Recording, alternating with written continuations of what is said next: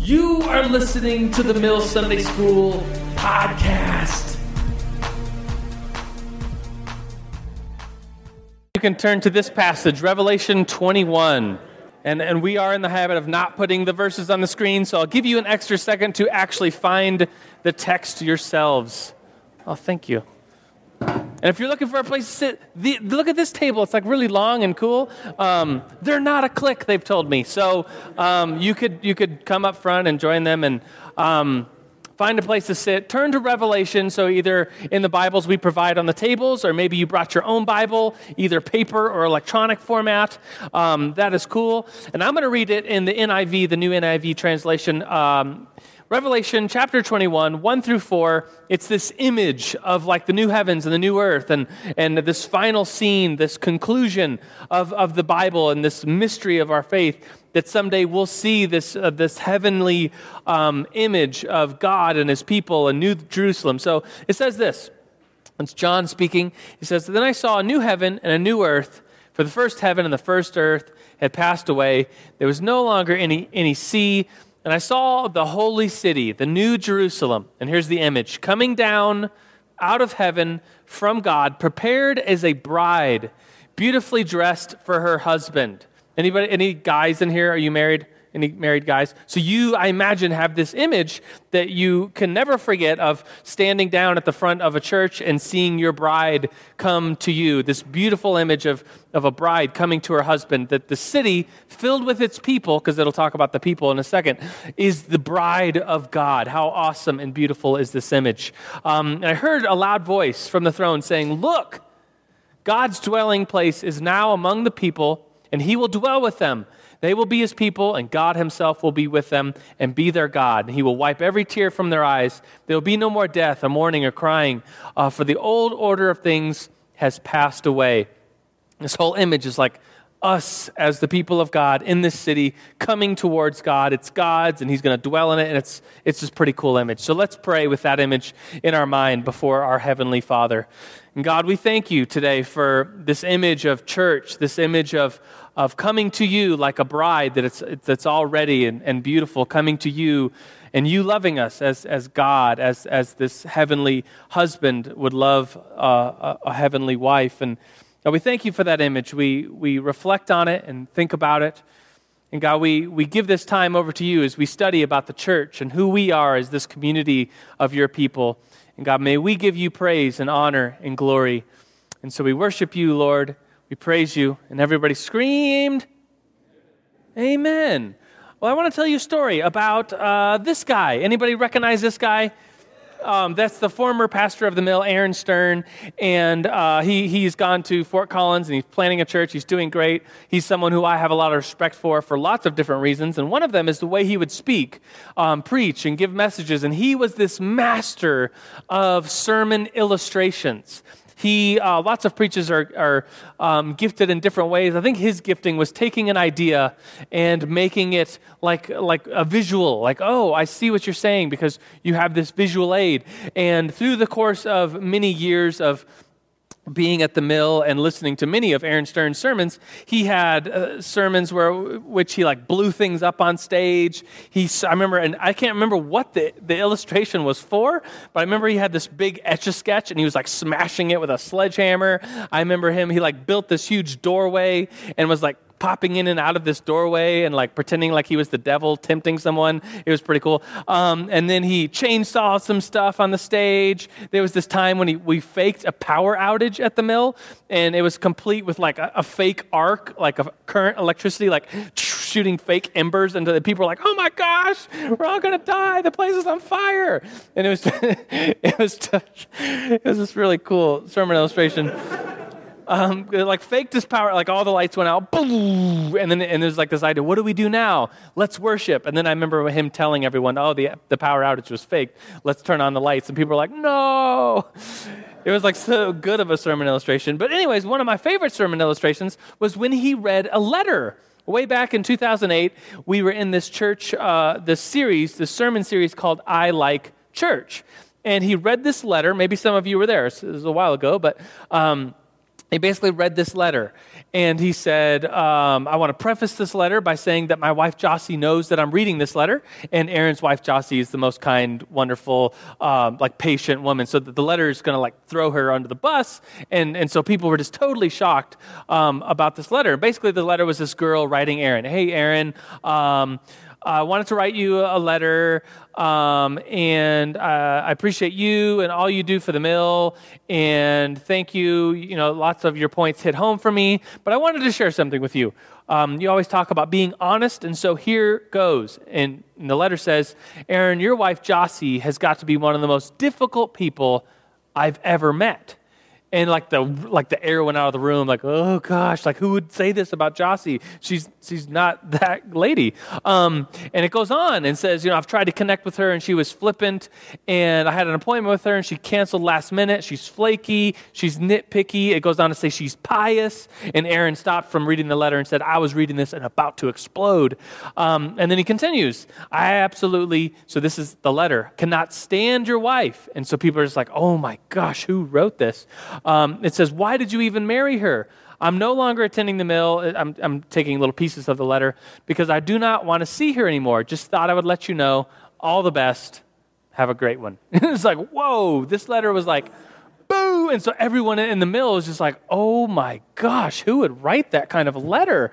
And people were oh, I know a girl who's not going to the mill anymore. I bet it was her that wrote that letter.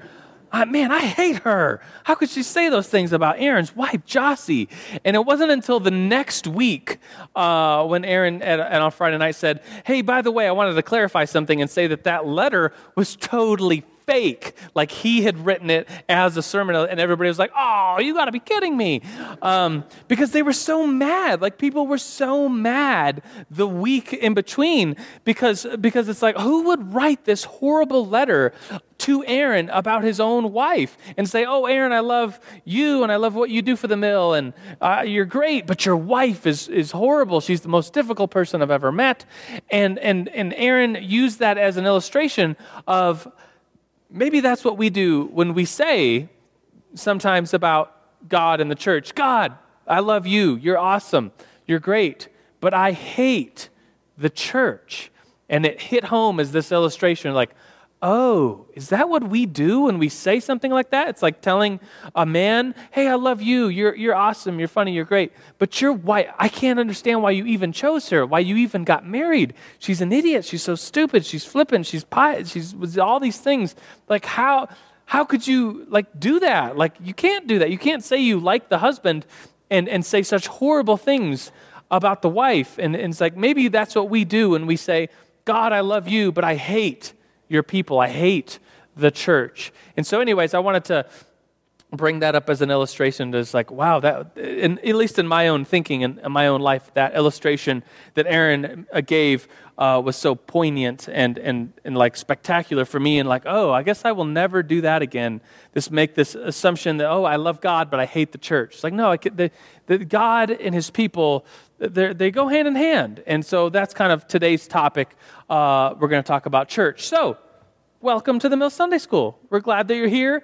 The Mill Sunday School, or New Life Church Mill Sunday School, it's open to everybody. So if you're younger than 20-somethings or if you're older than 20-somethings, that's totally cool. We're really opening this up as a tool for New Life, because I know some of you are in high school sometimes and you're embarrassed. And "Can I come?" Yes. We don't card people at the door. So welcome to Sunday School. We're glad that you're here. If you would like to, there's these cards on the table. It's like a new person card. You could fill one out and bring it back to the back as you leave. And there's a gift bag for you with a CD, information about the church at large, and Brady Boyd's, our senior pastor's new book, Sons and Daughters. So that's just a little gift for you, our way of saying thanks for coming. Have a gift. So there's that. And as far as an intro today into what we're talking about, we have been on this 9-month series. How many of you were here in September when we started this thing? Oh, lots of hands. So we started this systematic theology way back in September, and we've been plugging away, and we're almost to the conclusion. Here we are in April, starting church and traditions, and then next month we'll talk about the end times, and we will have done the order, the system of doing systematic theology. And it's we're not even done yet, and I've heard really cool just people thanking me and us for what we do and podcasting what we do, and people from even Bible schools like, oh, this makes sense now. Like I had all these different classes of theological things, but now we're getting this bird's eye view of all things theological, and it all is beginning to fit together for me. And what we believe as Christians and what theology is, I have such a better understanding. So thanks for sticking with us through this topic. It's when we started it was this very nerdy endeavor to go through the entire system of systematic theology, and we're almost done, so sweet. So, here we are, talking about ecclesiology. What does ecclesiology mean? Study of the church. That's what we're talking about all this month. What the church is, who the church is. And so I wanted to begin with that question. What is the church? And if you stop and you think about it, maybe some, because I'm gonna ask you for a definition of church. That's the discussion question that we will get to in a couple minutes. But I imagine if you're like me, the first thing that comes to mind if someone asks you what is church, well, probably images come to mind of what church is, or analogies, maybe biblical images of what the church is comes to mind. So if I ask you what's the definition of the church, maybe this paragraph doesn't come to your mind, but maybe words like the church is the bride of Christ. Like Ephesians 5 talks about husbands and wives. And I've done quite a few weddings now, and I sometimes make this joke, and it always is a cool joke. And any joke is cool at a wedding because like everybody's dressed up and nervous and smiley and happy, and they're just kind of looking for an opportunity to be joyous and laugh. So it's like if you were a comedian, you should do weddings. Like that's just, anyways. Totally inappropriate. But I always make this joke. I say, Ephesians 5 says, wives, you're to be like the church, ordained and holy and come before the God, blameless. Wives to be like the church. And I always say, as a joke, husbands, you have the very easy job. All you have to do is be like Christ. And everybody laughs. Come on, throw me a bone here. So anyways, it's not my joke. I've heard it a million times at weddings. But anyways, that's this image that the church, we, guys and girls, are somehow this communal body of people that make up this image of being a bride before God, holy, beautifully ordained or ornately dressed or whatever, coming before God, and God is so happy with us that we are His people. Another image that's in the context of the New Testament is that we are the temple of God. 1 Corinthians chapter 3 says, don't you know that you yourselves, and so it's very plural here, this like we all are God's temple, and that God's Spirit dwells within us. And then there's this line that I think some people have mistakenly taken as this idea about suicide. And it says, if anyone destroys God's temple, God will destroy that person. And so it's like this idea that, since you're the church, and if you destroy yourself, then God will destroy you. And I think it's a proof text. I think it's wrongly used here to talk about what suicide is. And there's suicide is kind of in the news right now because of Rick Warren's son. And I think we as the church just need to have grace and mourn with those who mourn, and say that this passage is very clearly in the Greek plural. Like we all are the church, because it goes on to say, for God's temple is sacred, and you together are that temple. And it's very clear in the Greek, like when we say you, I could be saying one person, or I could say you and mean all of you. But in the Greek, it's very clear that this is a plural word, that we, communally, you all, if we're Texans, you all are the community of God. You all are the church. And so it's this plural idea that this warning, don't destroy the church, God's people. It's not a text about suicide here. That's just a side note. But we all are the temple of God. There's another image of who we are as the church. Another image is a nation, like 1 Peter 2 9 says, you are a chosen people, a royal priesthood, a holy nation, God's special possession, that you may declare the praises of him who called you out of darkness into his wonderful light. So that's another image of who we are as a church. Oh, we're like a nation. Well, we're not exactly like a nation, but we're like a nation. We're kind of like a temple in that the Holy Spirit dwells in us. We're kind of like a bride in that we are going before the Lord, and we are his, and he's ours. And one more image is a very popular image. 1 Corinthians 12:27. You are Christ's body and individually members of it.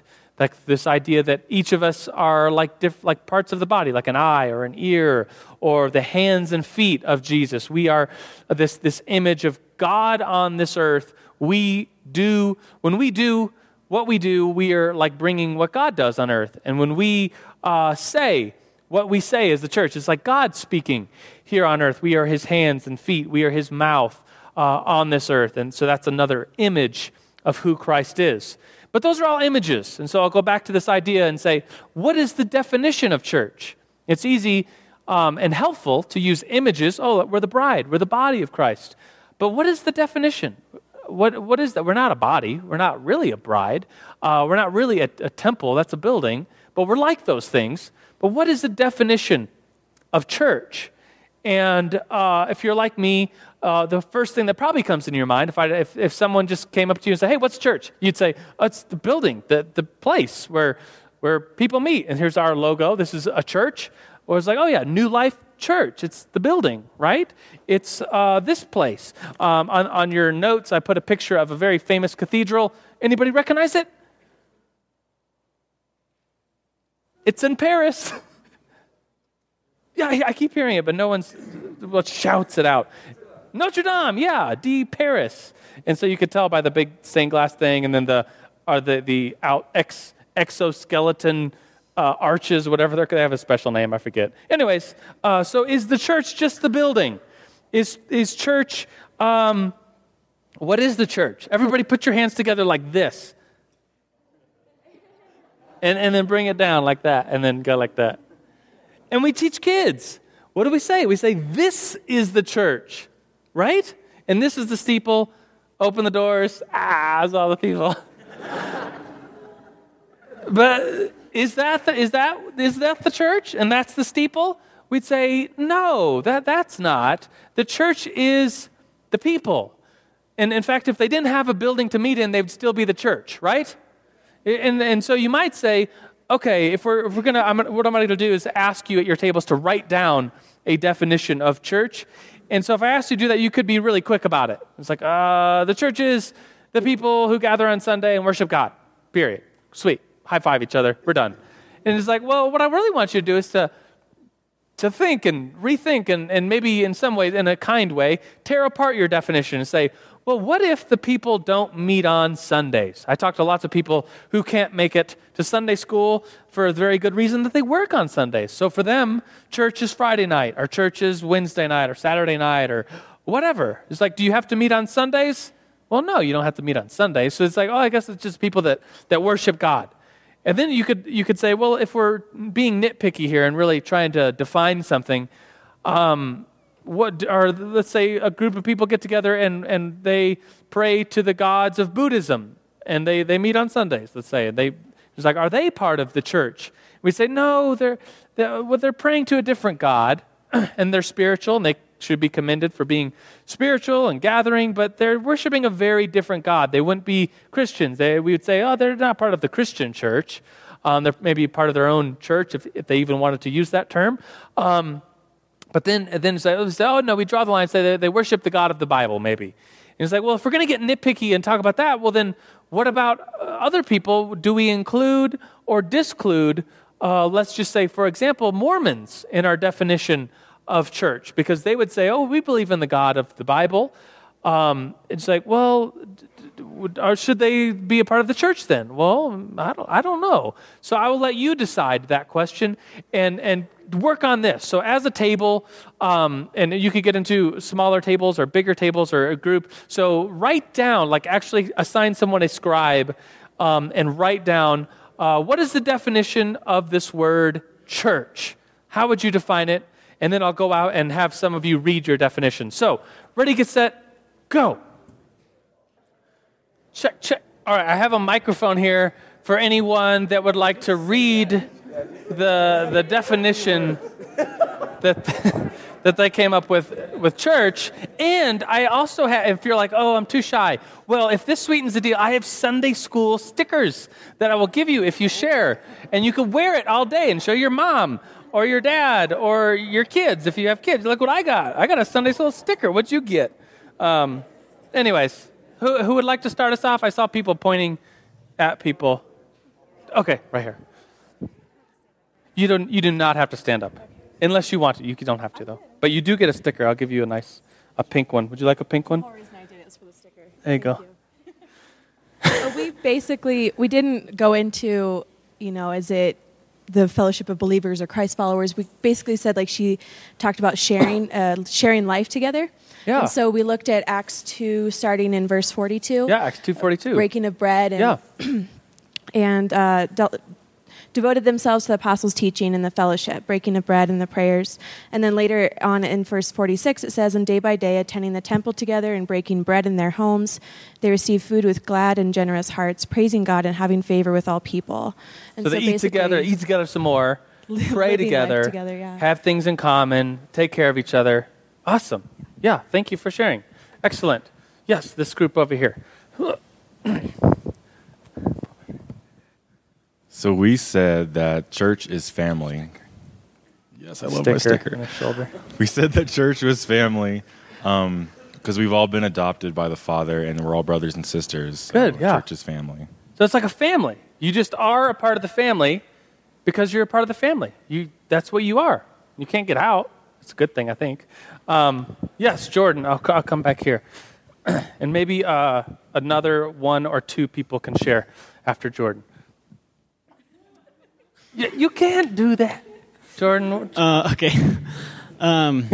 We started with the approach to answer the question, what the church is not, and what most people think it is. And so we agreed that the church is not a building that you go to. It's not a denomination that you're a part of, and that it's not exclusive, meaning that you don't have to fit a certain mold to be a part of the church. We agreed that it's the community of Christ. If you are a believer in Christ and the Lord, that you are a part of the church. You are a part of the body. So you don't have to have a certain style or a certain color of skin or... great.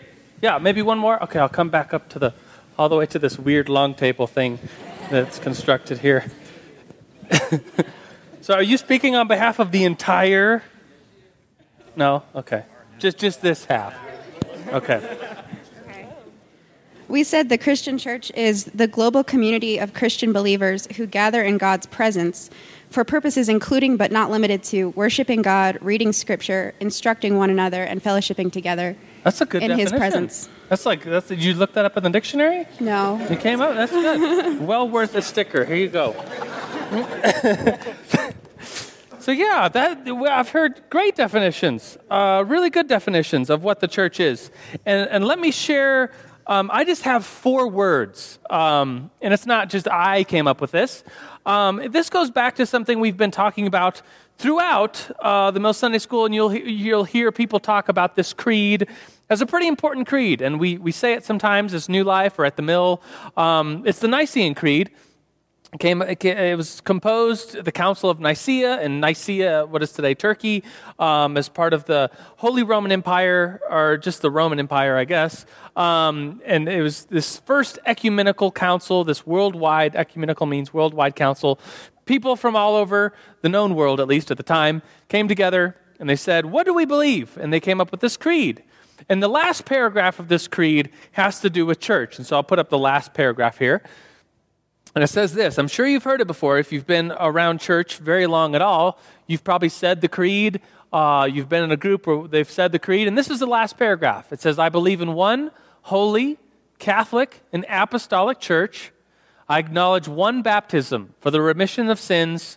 I look for the resurrection of the dead and the life of the world to come. Amen.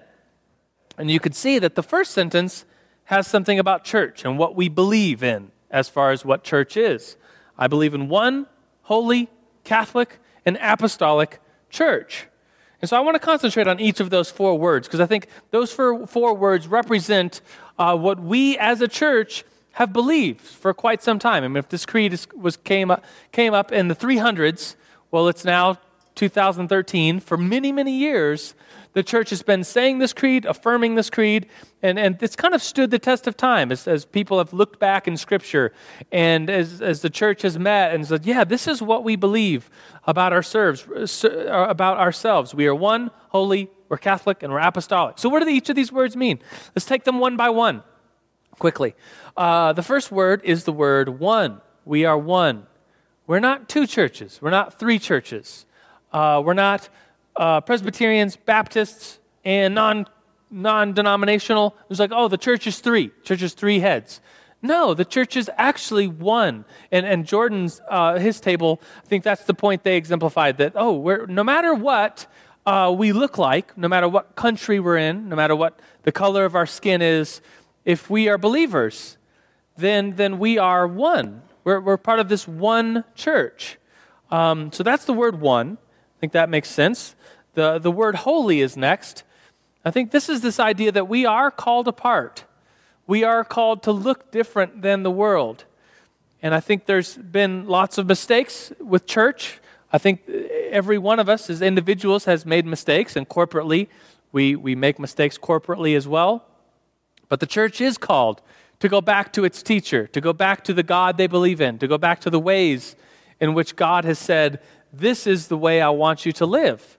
And so if a church, and I say church with the air quotations, believes in the Bible, they say they believe in the Bible, and yet maybe fill in the blank as far as like what they're doing or not doing doesn't line up at all according to the teachings of Jesus.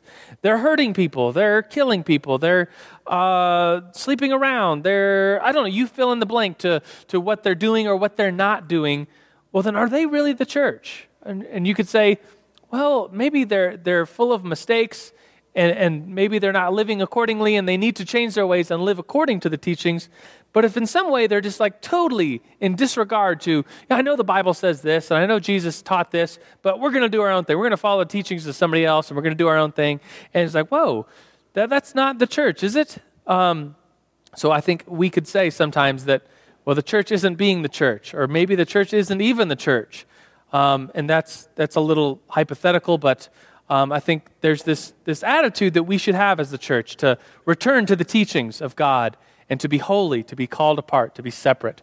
The next word is Catholic. And lots of times this word is changed to universal or worldwide. And if you're at a church, I think that we changed the word because we don't want to confuse people. Because you'd read it and you say, does that mean we have to be Catholic, like the Roman Catholic Church, like St. Mary's downtown, or St. whoever? We have to be a part of that church to be a part of the real church. And so to avoid confusion, sometimes as Americans and with our English, we change the word to what it really means, worldwide or universal church. And I don't like to change it just because I would rather explain it and to have us think about it than to just change the word. But this idea that, well, when this creed was formed, it was like one church coming together. And there has been denominational splits, and there has been the Protestant Reformation. I'm teaching a church history class, and we're right at the point of like Luther nailing the 95 Theses on the door of Wittenberg Chapel in 1517 and starting this Protestant, or the Protestants, the people who protested the Catholic Church, starting that reformation of the church. They say, yeah, we have split, we have formed denominations, but I think we could all say, let's step back, and despite denominational differences, despite how we look, or despite what country we are Christians from, the church is still worldwide. The church is, and it really goes with this idea of being one. So it's almost like one and Catholic are like said twice to really remind us that we are one, that we are worldwide, that we are universal. And that does mean both the church past, present, and future. Like we can refer back to the writings of the church fathers, even like maybe the writings of our not too distant church fathers, like C.S. Lewis. He's passed on, but we could refer to him as like, oh, he's a part of the church. He's a part because this worldwide, this Catholic idea that the church is past, present, and future. So that's one holy Catholic. And finally, this last word, apostolic. And this word comes from the idea of the apostles. You see the word apostle in there, apostolic. That it comes from the teaching of the apostles, that the church has to reflect the teaching of the apostles that have gone before us, the people that were witnesses and teachers right after the same time of Jesus, right after Jesus. They were eyewitnesses to who he was and what he taught. And if a church doesn't hold to the apostles' teaching, that if it's not apostolic, well, then they would be referring to teachings of someone else. And that's where I think we would draw the line, just to use as an example, and say, well, whatever the Mormons believe and whatever we believe, there's a lot of similarities, tons of similarities. And there's maybe foundational differences. And so do we draw a line between us as Protestant evangelical Christians and Mormons? I would say, well, in some ways we should, because if the apostles' teaching taught that Jesus is God and he never had a beginning and he should be worshiped and praised above all other things, and okay, cool, that's what the apostles taught. And if we look at some of the teachings of Joseph Smith and the Church of Latter-day Saints, we would see that, wait, in their view, God was once a human and was one of us and lived on this planet called Kolob, and then God, Elohim, had some kids, two of them, Jesus and Satan, so they're brothers, and we worship the Jesus one, not the Satan one. And it's like, whoa, that's very different. I mean, there's lots of similarities between Protestant evangelical Christians and Mormons, but we would say that's a little different than what we believe. We don't believe that God was once a man that lived in this planet Kolob and had some sons, and Jesus and Satan were one of them. We'd say, no, that's a little weird. That's a little different than what we believe. That's not the apostolic teaching that we received from the apostles. That differs from that. So we would say that the church has to be one, holy, Catholic, and have this teaching from the apostles. So those are the three words that are often commonly used. And it's kind of ethereal. I mean, I think you all did a great job with your definitions and pointing out, here's what it is, here's what it isn't. And these is kind of ethereal. One, holy, Catholic, and apostolic. What does that really mean? I always think of like someone who's like, oh, I'm a part of the church. I maybe listen to my worship MP3s, and I read my Bible, and I hang out in the Garden of the Gods. I'm a Christian. I'm a part of the church, but that's all I do. It's like, well, is that? What about the oneness? What about the Catholicness? What about the meeting together? And so here's these next two words that are in the New Testament, kind of these words describing church. They're both Greek words. Ekklesia. Everybody say ekklesia. And koinonia. Everybody say koinonia. Koinonia. So, ekklesia and koinonia are these two Greek words that are often used in the New Testament, and I have English sides to them because they're usually in the Greek letters, but I want to make it easier for us to read. So ekklesia is this idea of the called out ones. Ek meaning from, and lesia or lego is this calling out. So the called out ones, the ones that are called out, and it usually has this intention of assembling together, like being called out and assembling together. Like this. This would be an assembly, for instance. We're called out of our homes and out of our places or wherever we came from. We've been called out of the world even. And we're assembling together. So that's the ekklesia part. And then the other part is this word that's often used, the fellowship. One of the definitions was referred to as Acts 2:42. The fellowship, that word koinonia is in that verse. They devoted themselves to the apostles' teaching and to the fellowship, the koinonia, the community of belonging together, of doing life together, eating together. This idea that there's both, the assembling together and the fellowship. Because I think we could have either. I think that there's ways in which we can live our lives and experience church and just have one and not the other. And I would say that's a bad thing to do. But you could just meet, like maybe you're a C and E Christian. Do you know what that means? Yeah, Christmas and Easter kind of Christian. So you assemble together. You have the ecclesia, maybe twice a year. You meet together. You come to church. You sit there quietly. You listen. And then you leave. Maybe you don't talk to anybody. You just kind of assemble together. You check the box. You pat yourself on the back. And you say, I assembled twice a year. On Christmas and Easter, I came to church. And maybe we know lots of people that are C and E Christians. Christmas and Easter Christians. Or maybe we know people that maybe just come to church and don't like people. They just like check the box. It's like, I'm going to come to church. I'm going to listen to the sermon. I'm not going to talk to people. I'm not going to have this fellowship. I'm just going to come and check the box and not live my life with other Christians, not have fellowship or community or share meals together. That's I'm just going to meet and let somebody else, entertain me, I guess you could say in a way. And that would be a very bad example of your church if that's all you had. And then the other extreme, if all you have is the fellowship, if all you do is you and your boys meet at Applebee's and you talk about accountability once a month, or maybe even once a week. And you eat a meal together, and you have this cool accountability group, you and your boys at Applebee's. That's cool. That's great. That's koinonia. That's fellowship. Eating a meal together, talking about life. That's great. But then it's like, well, if that's all you do, well, where's the assembling together? Where's the teaching of the word?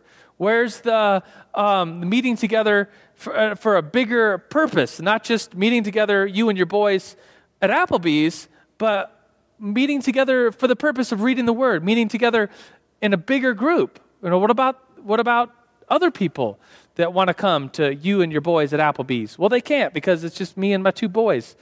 It's like, well, what about the assembling together? What about being called out as a body of other Christians? So I think there's both. And I know there's both in the New Testament. Ecclesia, being called out and assembling together, and the koinonia, the fellowship, the eating together, the talking, the sharing life with each other. So that's what church should be. So it's one holy Catholic and apostolic church, and that should be composed of fellowship and meeting together. So I want to say, as we continue here, that the church is great. Church is awesome. And you don't hear that very often, do you? You often hear God is awesome, right?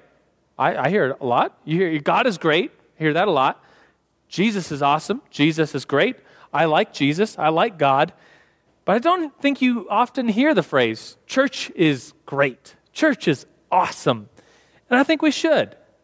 I think the importance of church is great. I think that we often do a lot of apologizing for church. And often what people see in church is some of the mistakes. And I think those stand out. And those are like these, dots of black ink on a white paper. And I would say, the church is mostly great. It's awesome. It's a really good thing. And there's these dabs of black ink on a white page that maybe that's all you can see. Maybe that's all the world can see is when we get together and we do something either stupid or hateful or vengeful, or we make a mistake, or a leader fails. It's like, oh, those are pretty black marks on a white page, but it's still a white page, and it's becoming holy, and it's one, it's Catholic, it's apostolic, it's we meet together, we have fellowship, and that's a very good thing. That's a very great thing. I like the quote that's on the back of our notes. It's a sweet quote of the day by Martin Luther, the guy I mentioned that nailed the 95 Theses onto the door of Wittenberg Chapel in 1517, starting the Protestant Reformation. And he could be one as seen as like, oh, he was kind of this guy, that he's kind of our hero since we're Protestants, but in the greater scheme of like church and church history, he could be like this great, church splitter. And church splitters aren't cool.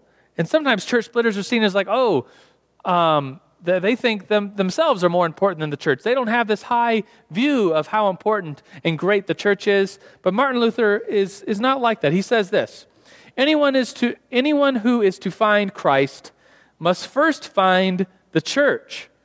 Wow, that's kind of a bold statement. If you're to find Christ, you must first find the church. And then he argues, how could anyone know where Christ is? And what faith is in him unless he knew where his believers are? It's like, I like that quote. It's pretty powerful, pretty bold to say that if you want to find Christ, you first have to find the church. But I think there's a lot of truth in that it, in some ways, in a lot of ways, it can't just be you and God. I think maybe we could think of exceptions, like, maybe someone who's living off by themselves because they got lost and fell out of a plane and they're in the middle of the woods and they have nobody else and they're living by themselves, and maybe God can speak to them. And it's like, found an exception to your rule, Joe. It's like, well, that's a pretty weird exception. So let's move on. So the church is, and we'll come back to that idea, important. The church is important. So it's great, it's important.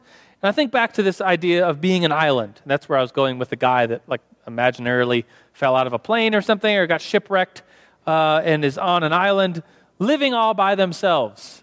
It's like, could they be a Christian? Well, maybe so, but that's a pretty rare example. I think the more common example is someone who wants to be an island of themselves. Someone who, for whatever reason, and maybe there's lots of reasons. I think next time we'll talk about, so if you want to be thinking about this, like, why do Christians, professing Christians, you probably know some, who have given up on church, given up on assembling, given up on koinonia, or one or the other. Why do we sometimes, and there's lots of reasons, but this idea of being an island to ourselves and saying, because I'm sure you have friends, I'm sure maybe you've gone through a season of your life where you were hurt by the church, or something happened, or you moved, or you felt like there was no Christians around you, or you, whatever. You're like, well, I have church. My church is me and my CD player, or I guess that's kind of ancient, an MP3 player. You're listening to worship songs. So it's you, your worship songs, you got a Bible, and maybe you'll Google some sermons. So you got a sermon, you got the Bible, you got worship music, and you got yourself and God. You're just like, it's me and God, and that's my church. My church is me with my playlist of sermons and worship music, and I'm going to read my Bible and sit in front of a computer screen and listen to the sermon and listen to the worship. That's my church. And it's like, okay, so you don't need community. And they're like, no, I don't need community at all. And then you begin to think about that and say, well, where did the worship music come from? You say, well, the Desperation Band. It's like, you know that they're real people, right? And that they lead worship at a church. And like, yeah, I know, I have the CD. It's like, okay. And he's like, well, I have the Bible too. And he's like, well, do you know where the Bible came from? You know, it was written by people and prophets. We believe the Holy Spirit spoke through the prophets and through the writings of the writers. And it was the church, the community, that passed it on. It's the church that copied it and recopied it and passed it down so that you can have that. So you do believe in some community, just not the present community. What was the other one? So they have worship music and then a sermon. Well, that obviously is coming from someone or some church. And so it's like, well, you have this idea of church. You have all these pieces, but you're missing out on the assembling together. You're missing out on the fellowship.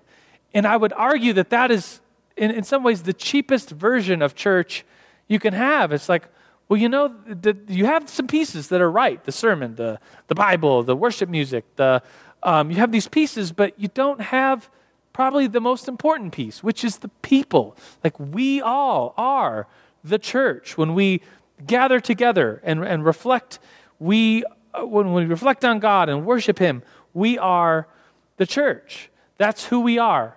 And that is something I'm going to talk about next time and get into this idea of what our functions are of the church. That the function of the church is not just you and God. Because if it was just you and God, I think we really have that image of that because we're Americans and we like our independence and we like, this idea of the Lone Ranger, this idea of just us and God makes a lot of sense to us. And it's like, well, wait, if the church really is this community, this body of believers, then what we do when we get together is we function as the church. We serve, we I've heard, and I don't know that this is really true, but I do like the saying, that the church is the only organization that exists for its non-members. Have you heard that before? It's like, I don't know if we're the only organization that does that, but we're one of them, and it's pretty cool that, we do have this purpose of not just me and God, but others, and serving and leading others to Christ. So I want to end with inviting Bobby Miklas to come on up. Bobby works for the local ministry here at New Life Church, so we think it's so important to serve that we have a whole hired staff of people that help us as the church serve and arrange things. So here's a mic. So tell us about this opportunity that's very present for all of us for like today. Yes. All right. Well, I like what Joe said about koinonia being such a central focus to the church, because when we're together, there's something about our interaction with each other. It speaks about who Christ is, the way we love each other. So I love that, and that's kind of why we talk about loving our people through local ministry. And this week, in this building, right here, we're going to have 3 families staying with us who don't have homes. So they're living on the streets, they're living out of their cars, and they're working on job skills, working on life skills, but they don't have a place to sleep tonight or food. So we're going to come in and provide food and shelter for them, and this is a really cool partnership. Like here, in this building? This building, right here. This morning I was setting up beds in the classrooms. That's why there's like toys, when you came in, there's like toys. Those aren't for you. And it's great because we partner with all these other churches in the spring. So next week they're going to be at another church. The week before us, they're coming from another church today. And 3 to 4 months, these guys are going to be in a home with a job, and this program is so good. They do such a great job. So I want to ask you guys, there's probably 50 to 100 people in the room or so, and we have about 12 spots that we still need help with.